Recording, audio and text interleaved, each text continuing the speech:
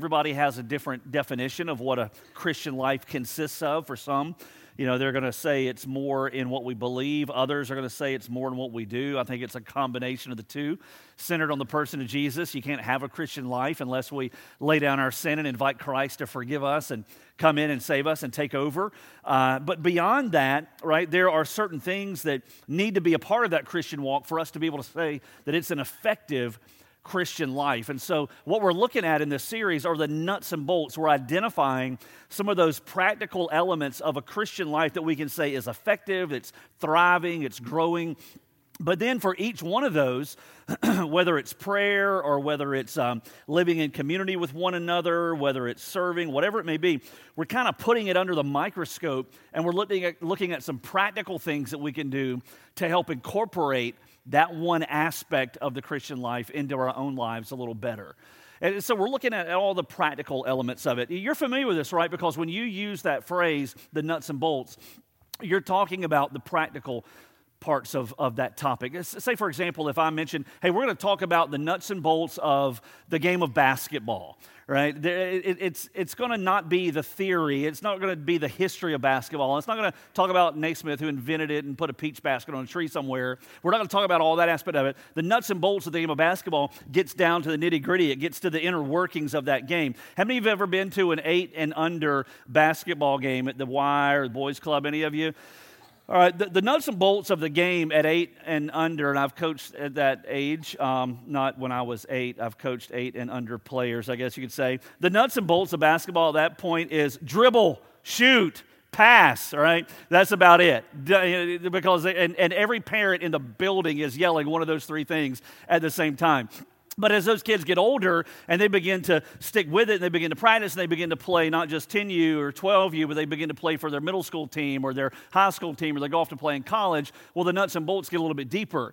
It gets to the inner workings of the game of basketball. It gets to the more practical elements of it. It's not just dribble, pass, shoot. Those things never go away. You constantly still do those things, but you're also talking about different offensive schemes and how to play man defense and how to play zone defense and different types of zone defenses. You're talking about what type of press to apply. If you're wanting to press a team on defense, you're talking about how to break a press. If another team is pressing, you're talking about all these different aspects. Those are the nuts and bolts of the game of basketball, and that applies to anything. You can look at the nuts and bolts of what it means to cook a meal. You can look at the nuts and bolts of working with wood. You can look at the nuts and bolts of virtually anything. And when you use that phrase, what you're talking about is, help me to see the practical aspects, not the theory behind that topic. Help me to see the practical aspects of that particular topic. And so that's what we're doing. We're looking at the Christian life, an effective Christian life. What are the nuts and bolts of that? What does it consist of after we give our lives to Jesus? And then even there, within those elements,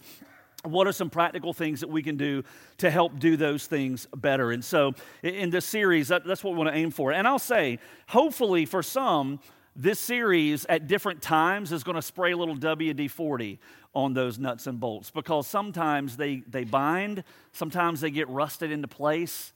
Sometimes we realize, wow, I didn't even know that was such an important part of the Christian life. I never really realized that's what worship is. I always thought it was just singing a song, and if I like the song, then I sing louder, and if I don't like the song, well, I grumble about it and wish we played different music, right? And you begin to realize maybe as we look at that element of worship, maybe we can spray some WD-40 and you'll see worship from a different way and you can see some practical aspects of what worship looks like. The same with Scripture, the same with influencing our world for Christ. And so hopefully this series will make a difference in a very practical way. And so this morning we jump into the very first aspect, the very first element of the Christian life we're going to look at over these next few weeks in a message simply entitled, Read the Book. Read the Book.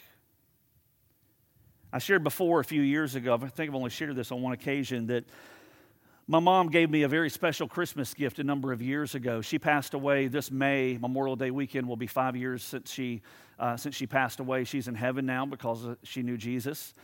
But she gave me a gift. Actually, I should backtrack and say over 20 years ago, I gave her a gift one Christmas, and it was a book that I had purchased. It was already made and bound. I didn't make it myself, but it was designed for her as a mom to fill out the pages in answer to the questions that were asked through this journal. and I forget what it was called, a mother's journal or something along those lines. Many of you have seen those before. And I gave one to my dad as well. I guess it's a man thing. I never got one back from my dad, and I don't know if he gave much thought to it at all.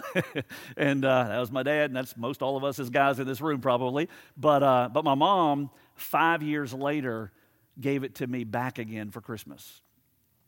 And she had filled out every single answer to the questions that were asked. And there were only one or two times she said, I don't really like that question. Let me tell you about this story. And true, to my mom, there were other pages that when she ran out of room, she would write it on another page and sort of tuck it in there. And it was just this treasure that she gave to me. And whenever I look through that particular book, what I hear is her heart, and what I hear are the stories that made her who she was. And I read names of people that meant something to her. And there are some times, I'm sure, if you were to fill out the same thing, you would name names of people who were special. And you would tell stories to help kind of unveil who you are to whoever would read it later. You would probably put some words of encouragement, right? You would put some words of admonition. You would put some warnings in there. Maybe you would even say, here's what I've learned along the way. This is going to be helpful for you. Well, what if God gave us a book like that? What if God wrote a book like that about himself? And what if in that book he included stories about himself that helps us to know him a little better, help us to see him a little bit more clearly? What if in that book that God put together for us, this special gift, and when he gave it to us as we open it and begin to read it, what if there were admonitions in there that will help us to learn to live life a little bit better? What if there were some warnings in there that said, hey, stay away from this? Not because I tried it and failed, but this is just a warning to you that you need to choose a different path than this path. What if in the book that God gave us, there were promises and there were encouragements and there were things that would help us when we were down low, and there were things that would help keep us grounded whenever we kind of rise to the mountaintop so that we don't think more highly of ourselves than we should? What if God gave us a book like that? Well, the cool thing is, and you know the answer to this because you're sitting in church, he did. He has given us that kind of a book, and it's called the Bible. And when we open up this book called the Bible, it is written for the express purpose of revealing to us who he is. And when we open the pages of Scripture, it is this amazing collection of smaller individual books, 66 to be exact. And as we read through them, many of them read differently because they were written by God through people, through their personalities. Some read like poetry, others read like narratives, others they read like a history book, and yet all of it being true. And in the midst of it all, God has given us this book ultimately to peel back his heart and to reveal himself for who he is. And in this book, he gives us things to be warned about. And he says, hey, don't go that way. And he tells us things to pursue. Hey, go this way. And he gives us promises, and he gives us encouragements, and he shares stories of things, not where he failed, but where others who went before us fell short. And he says, don't do that. And he gives us this incredible collection that we call the Bible of a revelation of himself. And in that, what he helps us to see is the light that we need to walk in a way that honors him. And there are times where this word is like a flashlight, and many of you have experienced that, where you were praying and you were confused and you went to his word, and somewhere along the way it was just like a big light bulb went off, and you saw through his word and the Holy Spirit using that, like, man, this is the way to go. It was a light that shined into your circumstance. Sometimes God's word is an alarm. It just wakes us up and it puts things in perspective. Many of you have read in Scripture, and there's been a time where as you open the pages of God's word, he just used it to rattle your cage, and it's almost like to wake you up, to shake the cobwebs and to repurpose your whole life. He's used his word at times to make you think, what am I doing? I mean, why am I here? Why am I doing this? I need to go a different direction. And it was his word that he used to accomplish that. Sometimes his word is like a mold that molds and shapes us. Sometimes it's like a knife that whittles off the things that don't look like him. You ever been to Gatlinburg or Helen, Georgia, and you go to those places and it's all mountainy, and they got all the mountain stuff, and sometimes you'll see in these stores they'll have a log like about this high, about 3 feet high, and it's whittled out. You've seen these like in the shape of a bear, right? If you were to ask the guy who whittled it, how did you do that? A very simplistic answer would be, well, I just whittled off everything that didn't look like a bear. and that's kind of what God's word does. Sometimes it's that knife, and it's not always comfortable, But it whittles away those attitudes that don't reflect Christ. It whittles away those things that don't look like Jesus. And ultimately, it's for our good. It's for our life. It's for our benefit. Sometimes His Word is a teacher. Sometimes His Word is a coach that trains us. Jesus spoke about God's Word in John 17. And speaking to the Father, He said, your Word is truth. There's nothing in here that we need to be careful with, in a sense of, wow, I don't know if that's true. Every bit of it's true. You look in Scripture and you look at how it speaks of itself. Look at what it says on the overhead here, 1 Thessalonians chapter 2. Look at what Paul said to the believers in Thessalonica about God's Word. He said, for this reason we also constantly thank God that when you received the Word of God, which you heard from us, you accepted it not as the word of men, but for what it really is, the Word of God, which also performs its work in you who believe. Paul compelled these Thessalonian believers to embrace the simple truth that the Scriptures that they had were not words of Paul, they were words from God. Paul would say much the same thing to Timothy as kind of his young son in the faith, protege in ministry. Look at what it says here in 2 Timothy. Paul is speaking yet again of Scripture, and he says in chapter 3, verse 15, he said that from childhood you have known the sacred writings, which are able to give you the wisdom that leads to salvation through faith, which is in Christ Jesus. Listen how he describes Scripture. He says, all Scripture is inspired by God and profitable for four things: for teaching, for reproof, for correction, and for training in righteousness. There are four things that Scripture does. Two of them are formative. It trains us and it teaches us. When we spend time in God's Word, it is formative in nature. It's going to instruct you, it's going to teach you, but it's also going to train you and prepare you for the battles of this life. Because life is hard and life is unfair and life sometimes hurts. And Scripture is what preps us. It's what forms us in that. But Scripture is also corrective. And there have been times in my life where I've desperately needed Scripture to correct me because I was going a wrong direction or I was thinking incorrectly. And Scripture is corrective. Paul says that it's useful for reproof and for correction. Look at what he says in the next verse, in verse 17.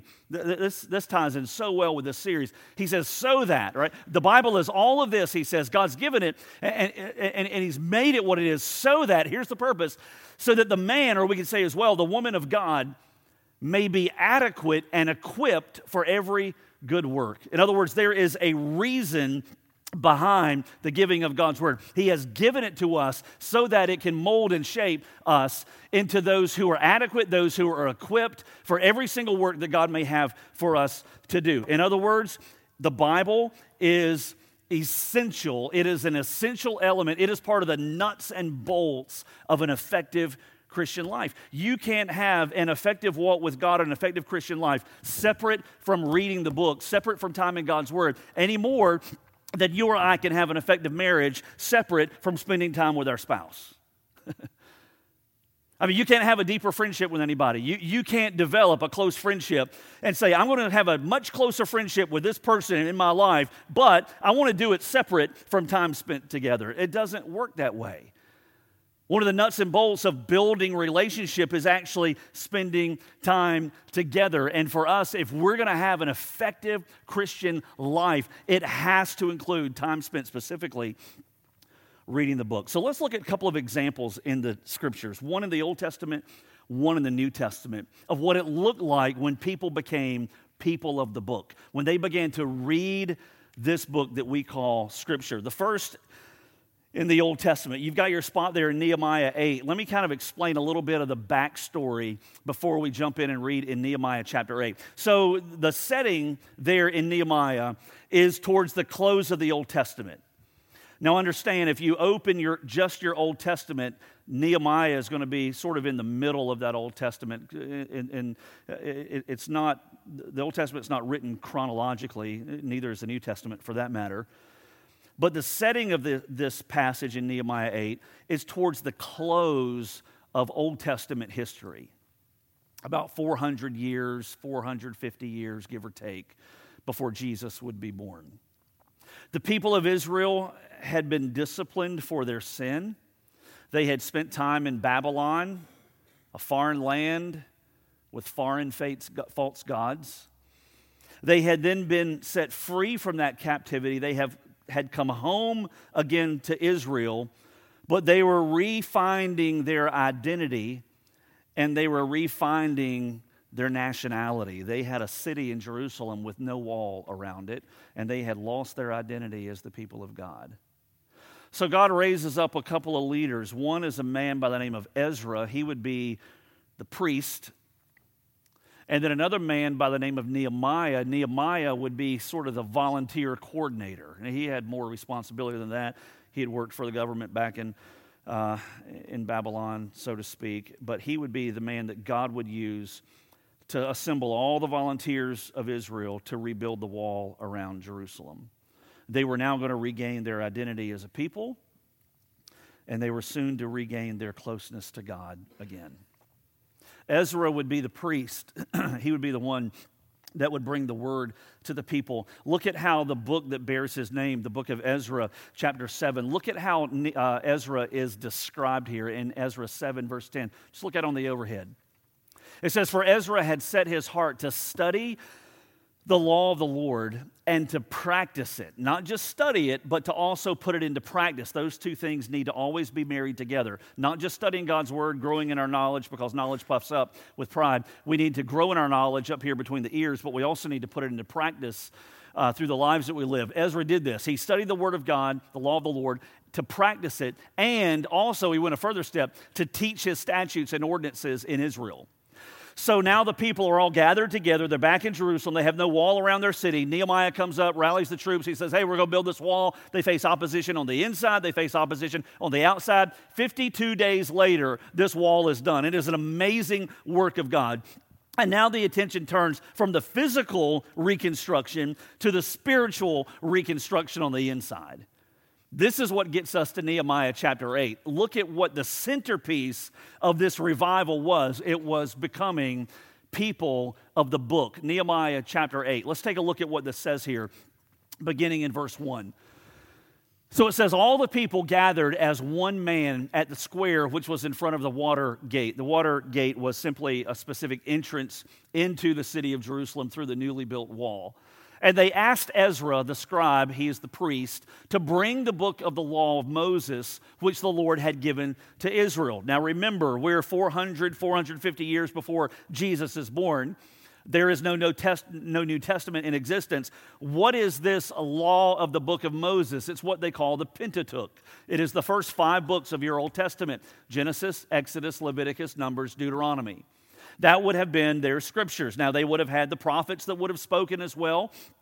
This is what it's referencing there, the book of the law of Moses. And so they asked Ezra to take that portion of what we would call the Bible, to bring it and to ultimately share it. And so they asked him to bring the book of the law of Moses, which the Lord had given to Israel. Then Ezra the priest brought the law before the assembly of men, women, and all who could listen with understanding on the first day of the 7th month. So you got everybody assembled.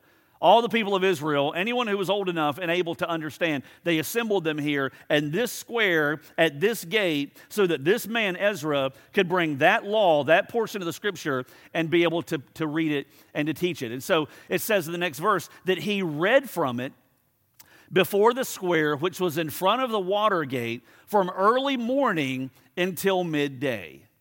Now, we just had another service before this one at 9 o'clock, and I told that group they were getting off easy because I was going to preach my typical amount of time. We were going to be out at the normal time. They were going to go shuffle on over to the fellowship hall and get some free refreshments and coffee and then go on to a grow group for them. They were getting off easy, and it's the same for you. You know I'll be done here in about 15 minutes, give or take, and you know we're going to wrap things up here, and then you're going to go fight for a seat with the Methodists and the Presbyterians at the restaurant, and you're going to get your food, or you're going to go home and thank God that your house didn't burn down with your roast in the oven. And you kind of know what to expect. Well, if we were back in this day, I mean, Ezra's just getting cranked up about now, and he would have started much earlier than where we are this morning. It says that they were assembled from early morning until midday. He's reading the word in the presence of men and women, those who could understand. Look at this next part. And all the people were attentive to the book of the law. Why were they so attentive? Because they had just come out of a bondage, and they just come out of basically being exiled to a whole different land where God wasn't honored. I mean, these people were hungry, and they were thirsty, and they were dry on the inside. Jesus would later say, blessed are those who hunger and thirst for righteousness because they'll be filled. They were hungry, and they were thirsty. And now the book is just being opened, and right here on this spot in Nehemiah chapter 8, these people are becoming people of the book all over again. It says, Ezra the scribe stood at a wooden podium which they had made for the purpose, and beside him stood, say a quick prayer for me if you will, Mattathiah, Shema, Ananiah, Uriah, Hilkiah, and Messiah on his right hand, and Pedaiah, Mishael, Malchijah, Hashum, Hashbaddanah, Zechariah, and Meshullam on his left hand.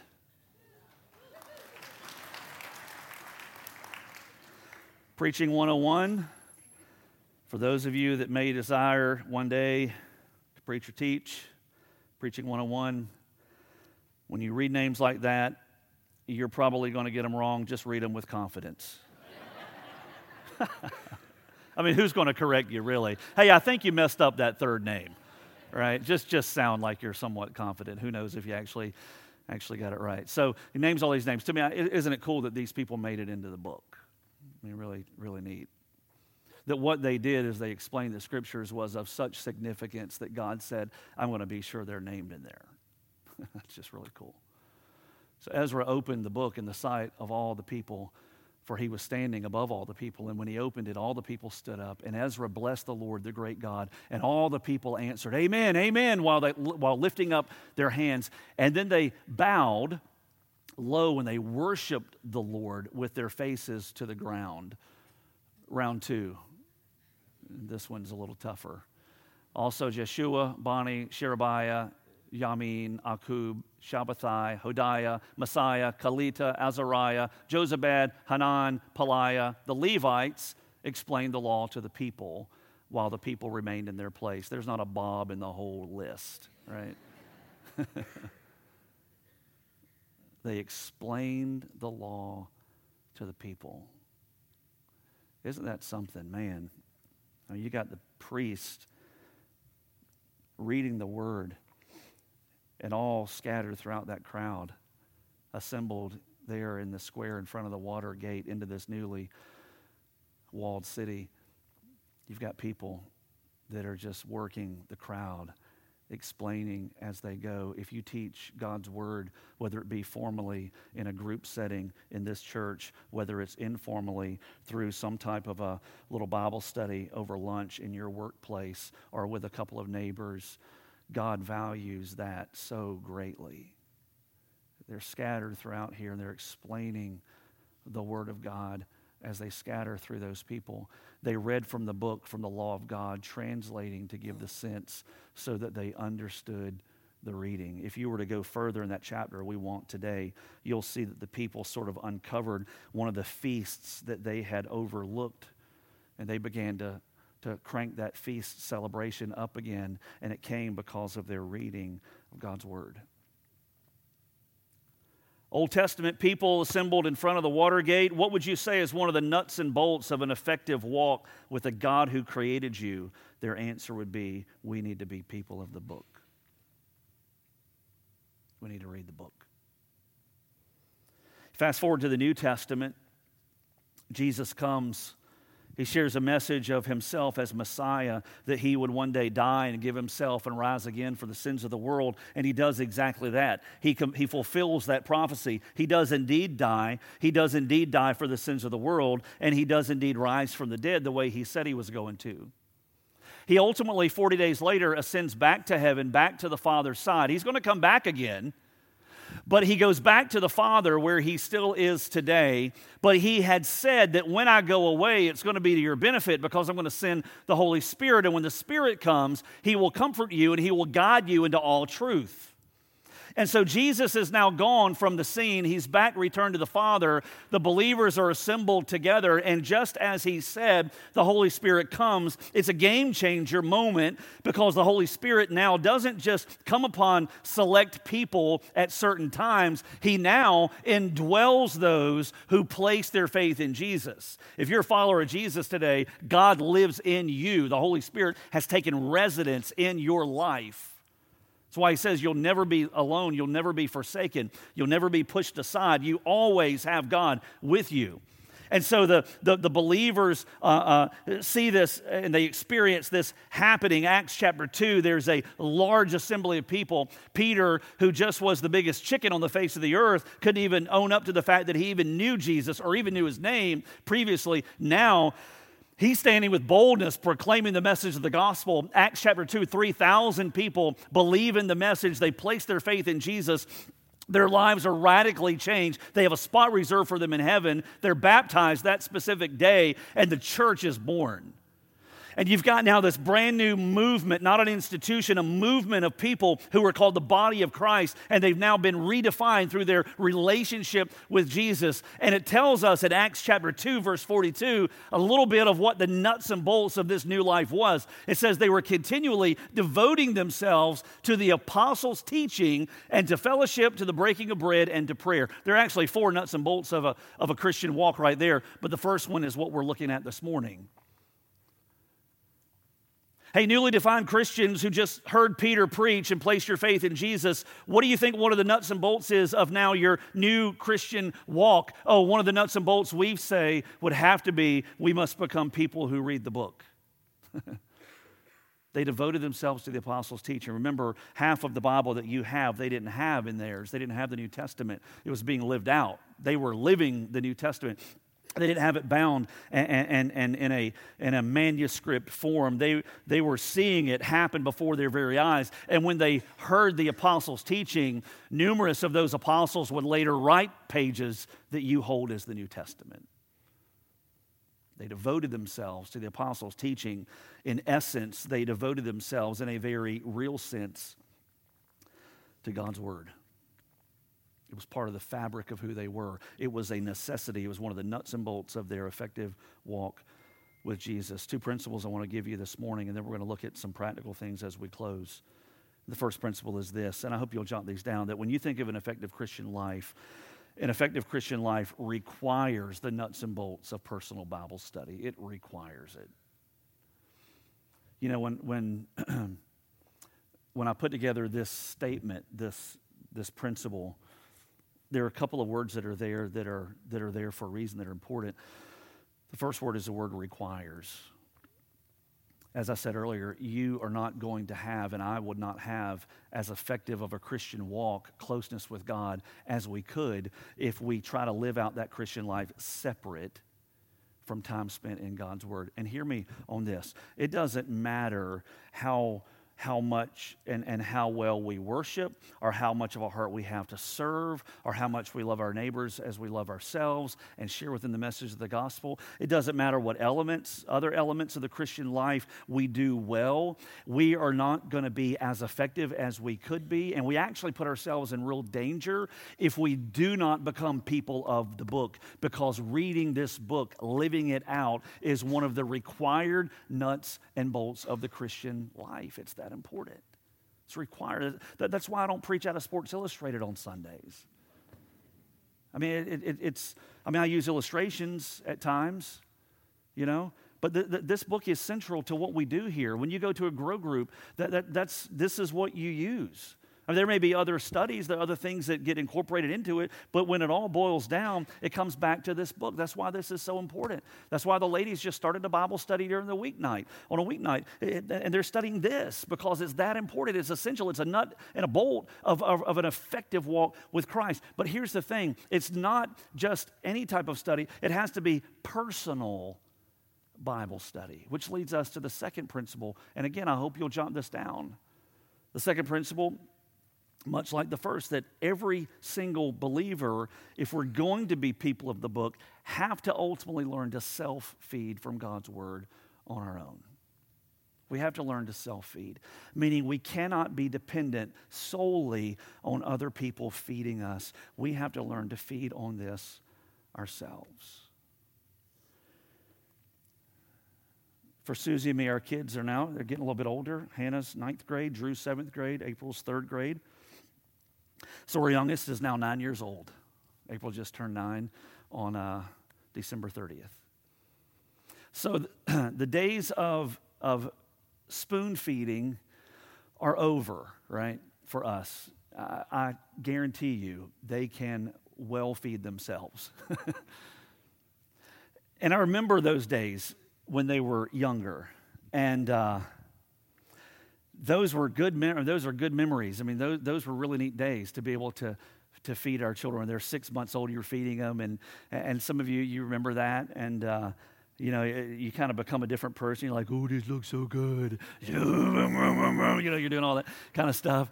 And it's just so cute, but I got to admit, there was an element of it. It was the grossest thing on the face of the earth. Some of you know, I got some quirkiness going with food. Some of my food I don't like to touch. I don't mind my Captain Crunch touching my milk, but don't put my green bean juice up in my mashed potatoes because that's just gross. And so spoon feeding, just blended up, mixed up green peas was not always appealing for me. It was just kind of oh, this is so good. Like, Susie, can you just wipe their chin, please?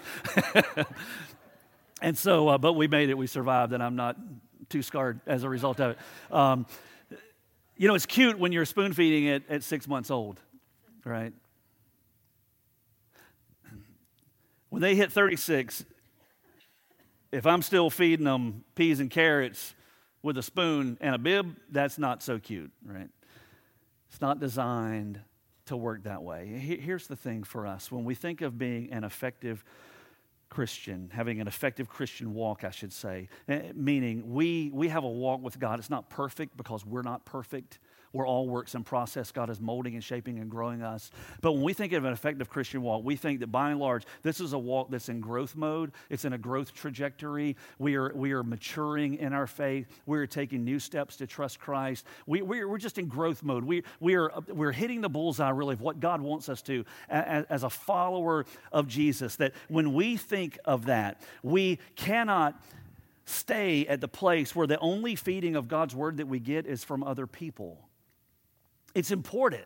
Church is important. I mean, it's a New Testament concept. It is a good thing. It is positive. It is biblical for us to assemble and to have others teach and to pour into us.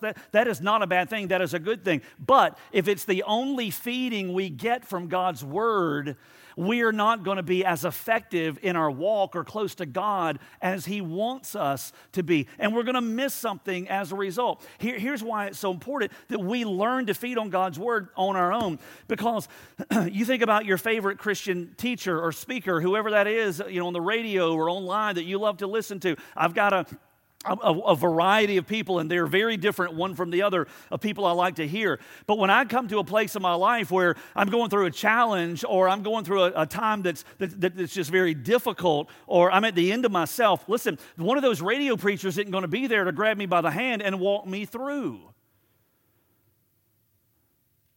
It doesn't matter who you like, David Jeremiah, Charles Stanley, Andy Stanley, Beth Moore, whoever it is, as good as it is to sit under their teaching, when your world falls apart, they're not going to come knocking on your door and say, brother, let me just remind you about John chapter 17.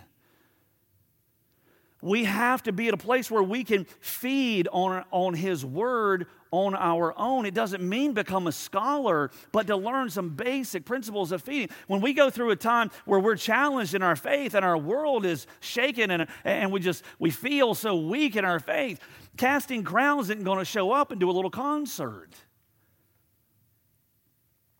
We have to learn to feed on His word so that day in and day out and week in and week out and month in and month out and year in and year out and decade in and decade out, God has just poured into us because we've been people of the book. We've read the book as a nut and bolt of our walk with Him. And over time, He builds growth and He builds maturity. And when we go through those times, and when you're tempted on a Saturday night and there's nobody else there to hold your hand and walk you through, it's God's word that comes back to mind to lead you through that temptation. confusion, lead you through that hardship, lead you through that time of confusion, speak into your life, and guide you. But that's not going to be there if we're not able to self-feed ourselves. And man, hopefully for us here at this church, I hope we set the table every Sunday. I think we do, to bring God's word both here in this room and in our grow groups that take place. But I hope we are able to put some tools in your hands to learn to self-feed on your own. So let me just close today over these next couple of minutes by just covering about 7 things that can be just kind of some helps to help develop that nut and that bolt, right, of personal Bible study. We've got all 7 of them up here together. I'm just going to walk through them quickly, one by one. So these are some practical things. Remember, the whole scope of this series hopefully is going to aim towards the practical. And I want to lay out how they did it in the early church. Most every aspect of the Christian walk that we cover, I'm going to try to attach it to the early church especially, but also put some real practical tools in your hands. So here's some. You can jot them down and hopefully use them for yourselves. I'd say the first of the nuts and bolts of personal Bible study, learning to self-feed on God's word, and this sounds odd, but is to use the Bible. Use the Bible. It doesn't mean you don't have genuine, legitimate worship when you listen to some of your favorite Christian artists. Certainly that takes place.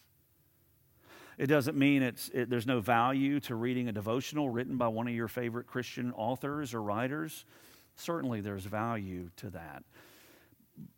But especially if you're starting out, what you want to be certain of is that you spend time in here, because this is without error and this is what God wrote. And so we want to spend time using the Bible specifically. When you think of having personal study in God's word, it cannot be separate. And I know this sounds like a no-brainer, but I think there are times when people put this on the shelf because they love to read a certain author. It's still got to be time in the book, time in his word. A second of the nuts and bolts of personal Bible study is to find a good Bible translation. I remember when I was a kid, and man, I first started reading the Bible. I was young, I don't know, 10, 12, somewhere in there maybe. And all we had around the house was a King James Version. Well, I dost not speaketh of the King James English. I didn't understand half of what I read. And I was constantly going to my mom. I said, what does this mean? I think she got tired of me. She said, just be a preacher. I'm just kidding. She didn't really say that. But later, I found that there are some really good translations that are easy to understand. And for some of you, you may not be aware of that. When the Bible was written, it wasn't written in English. And it certainly wasn't written in King James English that came around in the 1600s. English, or the English language translations are just that. They're translations, but there's some very good ones. And so for what it's worth, I use the New American Standard Bible. It's the NASB. Another one that's very reputable is called the English Standard Version. It's more of a newer, modern translation that's very, very helpful for a lot of folks. It's, again, the ESV. Some folks will use the New King James Version. Again, it's a little more modern. New Living Translation, the NLT. And then some would even use the NIV, the New International Version. It's written a little bit differently. It's not going to translate word for word, but if you're especially just starting in the Bible, the NIV may be helpful for you. It's written on a 7th grade level. It's very easy to follow and to understand. But I think at the end of the day, you want to find a translation that you can understand that's going to be beneficial. And they're so easy to find nowadays, obviously. Number 3, find some good study tools. This is optional, I'd say. The Bible speaks for itself. I think the best study tool that you can get would be a study Bible, one that has notes included. Now, they're not the Bible, right? Those notes, they're written by somebody else. But it's kind of like having a little Bible teacher there with you. And in that study Bible, it kind of helps to understand and to explain. It's like having a lot of those guys, we can't pronounce their names from Nehemiah 8, running around inside your Bible, right? And they explain it and help you to understand it a little bit better. For some of you, this is so basic, you're thinking, Brooks, I've known this stuff for decades. Others of you, you didn't even know this exists. ESV Study Bible, I've got a hardback copy in my office, one of the best resources I've got. MacArthur Study Bible, loaded full of notes. Got a copy in my office, one of the best study Bibles I've ever had. One of the best tools you can get is a study Bible. Number 4, set a time. If you're going to say, I want to have a personal Bible study and I want to really become a person of the book, I want this to be one of the nuts and bolts of my effective Christian life, set a time. It's one of the best things you can do. And I'll say it's going to be one of the hardest things that you'll do. The 2 biggest enemies of personal Bible study are, number 1, busyness. Number 2, distraction. I live in both of those worlds, so I'm not exempt from that. All of our staff live in both of those worlds. We're not exempt from that. We live in the same world that you do. I rolled into town last night around 11 o'clock, went back to school to pick up Hannah after an out-of-town ball game. It didn't start until 7:30, 2 hours away. Needless to say, it was a little bit of a late night. It's the same world you live in. Our morning consists of Susie going one direction with a van with 1 or 2 children in it, 2 of our kids going off to school. I take whoever's left over and take them to the other school, right? And then it's off and running from there. I mean, we all live in the same world. And the 2 biggest enemies of your personal Bible study is going to be your busyness, much of which you cannot put aside, and distraction, much of which you carry in the form of a phone. And when you set a time and you treat it like an appointment with God, not to be rigid or legalistic, but when you say, this is my time, you seen that car insurance commercial where they're driving safely and it's monitoring it and they say, don't mess with my discount. You seen those commercials? It's like, don't mess with my time. Don't get angry. That'd be somewhat unbiblical, I guess. But treat it like an appointment with God. Set a time and start there. Number 5, decide on a plan. We got plans in our lobbies right now. We've got one that Jason put out called the F260. I've been through this. It's 260 foundational passages of the Bible. It's very simple. There's no commentary here. There are no notes. It's just a plan. If you've got a smartphone, online device, the YouVersion has all kinds of Bible reading plans. Some you may have to be mindful of, but many of those plans are going to be very, very helpful. Plans exist all over the place. Decide a plan. Your plan may be, you know what, I want to read a chapter a day in the book of Matthew, and I'm going to finish it in less than a month. If that's a plan, set a time and get going. Number 6, read it to live it. Don't just read it to read it, read it to live it. James would say, not just to be a hearer of the word, but to be a doer of the word. And then number 7, I would say, if you're not currently engaged in personal Bible study, self-feeding on God's word, just start. Start today. Set a plan. Start with 5 minutes. Don't try to jump in for 30 minutes or an hour. Start with 5 minutes. Start the clock. Ask God to bring it to life. Jump in there. Read whatever you've got as part of your plan. And at the end of it, ask God to help you to live it. Thank Him for it. And then move on. Do 5 minutes the next day. And as you grow and mature, you'll add to that because you're going to want more. And if you once did that and put it away and you got a little bit distracted, you got a little bit busy, start again. Start again. It's okay. God forgives. God shows grace.